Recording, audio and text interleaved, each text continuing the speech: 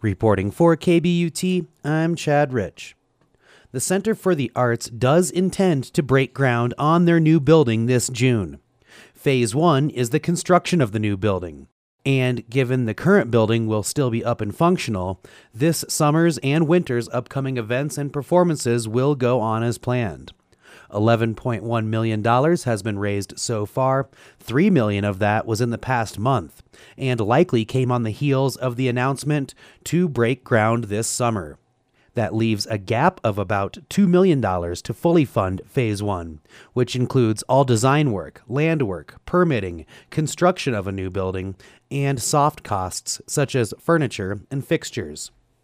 The center says that with a short building season, timing is a factor, as Crockett Farnell, who is working on the permitting of the project, told the town council this past Monday night. So we're trying to fast track it so that we can take as much advantage of the building season as we can, obviously. We need to get in the ground up and dried in as usual before, whatever happens next year. Maybe we'll have a great fall like we did this past year and be able to build until December, and we might get snowed out in September. So we'll have a big impact on our potential constructions. Our goal is to break ground on Monday, June 5th. We're trying to get a shovel in the ground as quickly as possible because our goal for Phase 1, which is the new building, which includes the theater, is to be up and running by July 1st of 2018. For the rest of the project, there are 3 total phases, which Phase 2 includes the renovation of the existing building, and Phase 3 is the outdoor stage for Alpenglow. And our ultimate goal is to have all of that wrapped up in 2 years, with the entire new building opening on July 1st of 2019.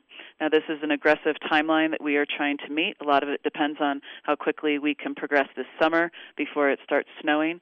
And that's Jenny Burney, Executive Director of the Center for the Arts.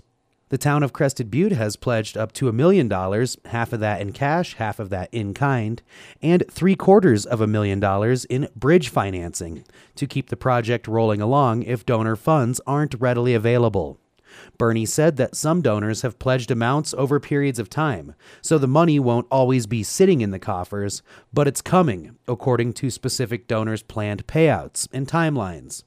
The council asked that given the recent success of fundraising, would the bridge financing still be needed? Ed Schmidt is the president of the center's board and comes from a background in development. It is reasonable and I think responsible for us to say it is something that we appreciate your position. It is a bike that I never want to ride, whether I ask for it or not. That doesn't mean that the bike isn't going to be there and doesn't have value. The value still may be accelerating and closing the building off sooner than possible. There's a lot of things that it could be used for only for Phase 1. There's a lot of things that could be used for that says next winter is better, worse than this winter, and we'd really like to be able to accelerate it.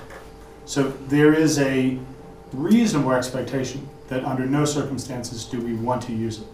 But we can't, in good faith, say to you, there's no scenarios that we wouldn't. The council seems okay with keeping the bridge financing mechanism in place. If it is needed, it's required to be repaid to the town within a year, and Phase 2 or 3 can't begin until the financing is paid off. The council also asked about surety, which is a guarantee provided for another party's performance.